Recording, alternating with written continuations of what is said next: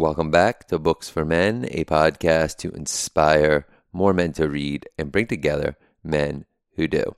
So as always, I want to first and foremost send a big thank you to all of you, everyone who listens to the show, and even more so to anyone who has supported the show in any of the various forms of liking, subscribing, following, rating, reviewing on any of the podcast platforms that you listen to this on, because doing that helps other people and new listeners find the show, and even more to the people who take the time to share the podcast with a friend or a family member via word of mouth, because that is probably the most direct way that you can support the show. And in return, it supports awareness around the initiative, which again, as I always lead this off with, is to inspire more men to read. And you are an essential part of making that happen. And I guess it's worth mentioning, because I haven't said it in a while, although I hope that this podcast reaches the ears of a lot of men, I definitely don't want to exclude women from the show, because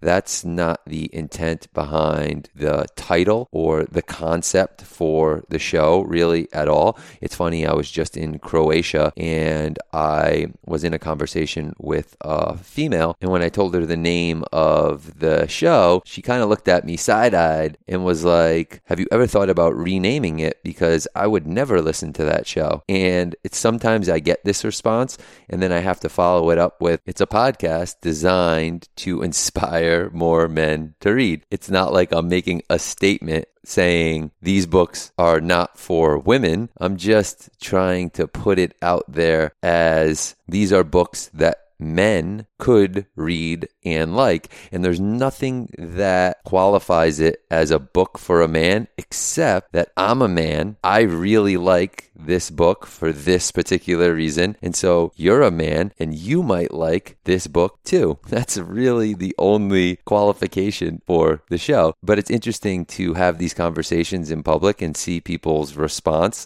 I will say that generally I've had a lot of really good response to the theme and the concept of the show, but I do think, or I am aware that potentially the name is alienating for some people because they're judging a book by its cover or misconstruing what the show is about. And it's interesting, I just mentioned that I was in Croatia, and one of the things that I'm always reminded of when I travel is exactly what I had just mentioned. Never to judge a book by its cover, never to judge people on a surface level, and really just let them surprise you. This is just the thing I love the most about traveling, especially internationally, where most of the people that you meet are so culturally different and they come from such a vast array of different backgrounds, nationalities, and living situations that it's really fun to connect with people and, as I just mentioned, let them surprise you. And the reason why I say this, and I don't want to kind of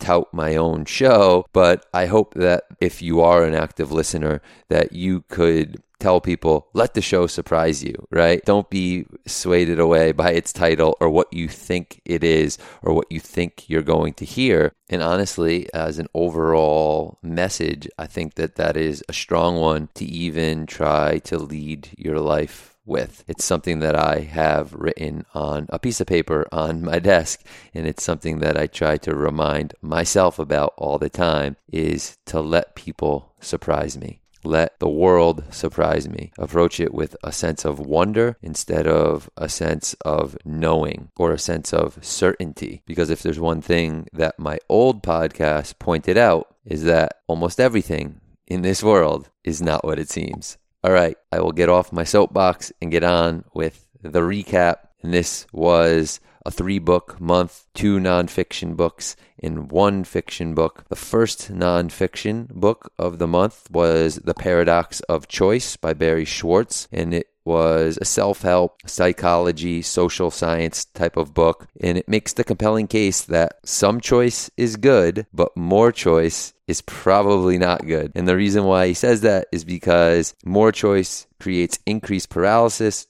and decreased satisfaction. And honestly, I find it very hard to argue with him, and this is why I shared it as a lover of the less is more concept generally in life. This book fits right in with my thinking. But because I am a man of many contradictions, I decided to share as the second nonfiction book, Shoe Dog by Phil Knight, which probably makes the case for striving for more in your life. Not to say that the Paradox of Choice or the author of that book wouldn't agree with a lot of the things or some of the things in Shoe Dog, but I thought it was an interesting juxtaposition. Whereas one book talks about less being more, and this other book, although completely different style, it's a memoir from the creator of Nike, really, that spans over 18 years from the seed idea in 1962 all the way to 1980, the year the company went public. And it reads pretty much like a first-person novel, but it makes the case for the American dream, right? And achieving your dreams and going for more in your life. And what is the benefit of that? And there's a lot of it that I do agree with. It's a really fun book to read, and you can go back and listen to either of these episodes if you want to dive deeper. And lastly, the sole work of fiction for the month was Tomorrow and Tomorrow and Tomorrow by Gabrielle Zavine. And that was a literary contemporary novel that follows Sam and Sadie, two lifelong friends, as they build a gaming company and achieve massive success, but not without many challenges, both personally and professionally. In short, it's really a love story, but not like you're thinking. One that is extremely unique, extremely novel, and will make you think a lot about life, in artistry, in friendship, in relationships, in partnerships, and all of the above, really. I loved this novel for a lot of reasons. It got a lot of acclaim over the last year. It came out only a year ago, and it's probably the newest novel that I've ever featured on the show, but for good reason. And just like the others, if you want to know more about it, then definitely go back and listen to that episode. All right, that's all I've got. And since I already gave you a big spiel at the top, I will close this out rather quickly. I did just want to remind you that if you want more information, you can always visit booksformen.org, where you can get full transcripts for every episode, as well as sign up for the newsletter, which is a monthly roundup of all of the episodes, complete with full book and author information, all the best quotes, and newsletter-only book recommendations. So again, if you're interested in that, just head over to booksformen.org.